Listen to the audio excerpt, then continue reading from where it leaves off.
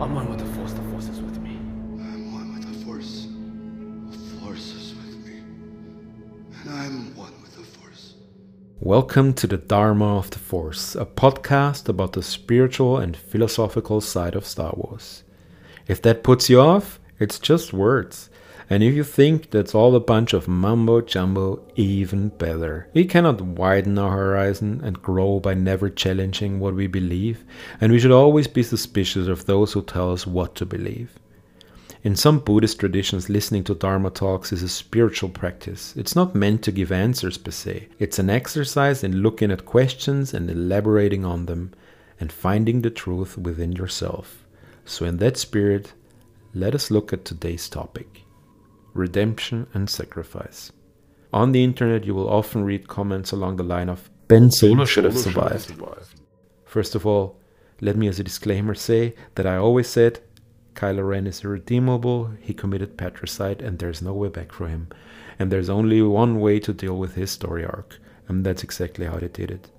So that's the angle I'm coming from, and hey, I'm not free of the notion that all puzzle pieces must fit the predetermined answer I'm looking for, but this is the conclusion I have arrived at. I'm not saying I'm right, and if you don't agree, you're wrong. If you feel differently, that's absolutely fine. If you find a solid explanation inside yourself that works for you, that's wonderful. We can learn more from people who don't agree with us than those who just say yes and amen to everything. Maybe we have forgotten that in the age of internet comments. So just hear me out with an open mind. Based upon the information and knowledge available to me, this is my take on it. So why was it, in my opinion, the only way? Okay, so it's true that there are some cases of warlords who brutally killed thousands of people and later found God or religion or some other sort of belief system that made them change their minds, that never had to answer for their deeds. For example, in the Liberian Civil War in the early 90s. Just look up the case of General Butt Naked. Yes, you heard right.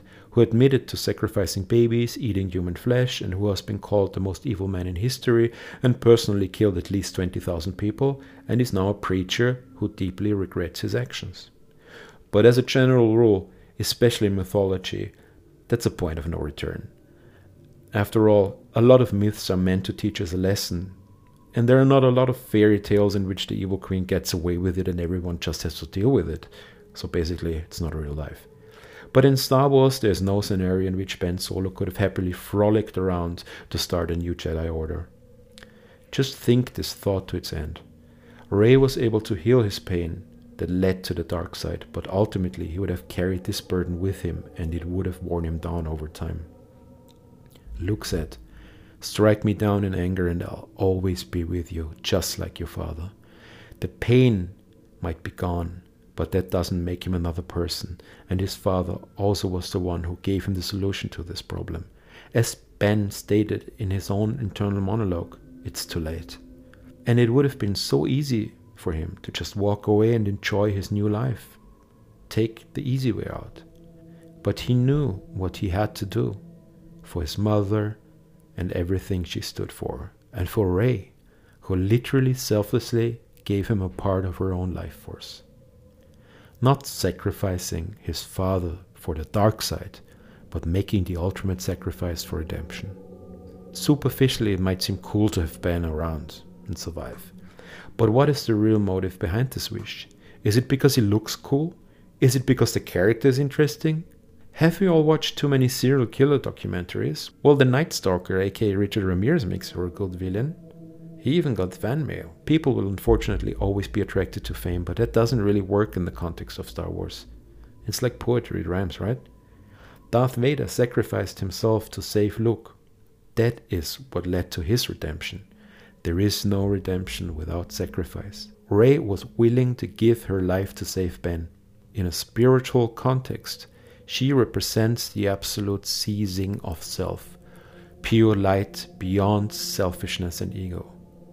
What did Ben have to offer? He knew he was broken. He knew he made mistakes. She saved him because she believed he hadn't been fully corrupted by the dark side. He had one card to play, to choose what his legacy was gonna be. A coward who closed his eyes, ignoring his responsibility and the ramification of his failures, or literally give back what he didn't really deserve and fulfill his destiny. He got a second chance to do the right thing, and he did. I'm not gonna get into details about what I think about the kiss. But let's just say, calling it romantic undermines the gravitas so tremendously due to the associations attached to the word. Okay, it's Star Wars. It has to work for all age groups and backgrounds, but in my opinion, the kiss symbolized a so much deeper connection than a shallow teenage wanna make out in my TIE Fighter kiss. It symbolizes kinship beyond a mere crush, something deeper and more profound, non-sexual even, like a mother kissing her newborn, like people surviving a plane crash kissing each other in relief. I also know there are people out there thinking the best case scenario would have been that they both survived and had forced babies and lived happily ever after. But apart from Ben's story arc, that's not who Rey is in my opinion. Rey is more like Obi-Wan in that regard. I'd like to refer to the Not Allowed to Form Attachments episode. Rey didn't mourn Ben. Rey ultimately seemed to be happy for Ben. Ben found his way back to the light. Ben was finally free of this pain. She was right, and in many ways managed to do what neither Luke, Han, or Leia were able to do. It's a history repeating itself. They had more or less given up on him like everyone had given up on Darth Vader, until a kind-hearted and idealistic farm boy from the middle of nowhere followed his gut feeling and saved him. I know a lot of people will hate this now, but #Rey is the new Luke, and Ben died a hero, not a coward. If you want to support me or this podcast, don't send money. I don't have a Patreon. Find a charity of your choosing and donate.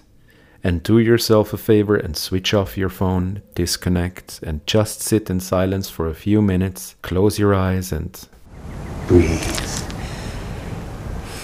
Just breathe.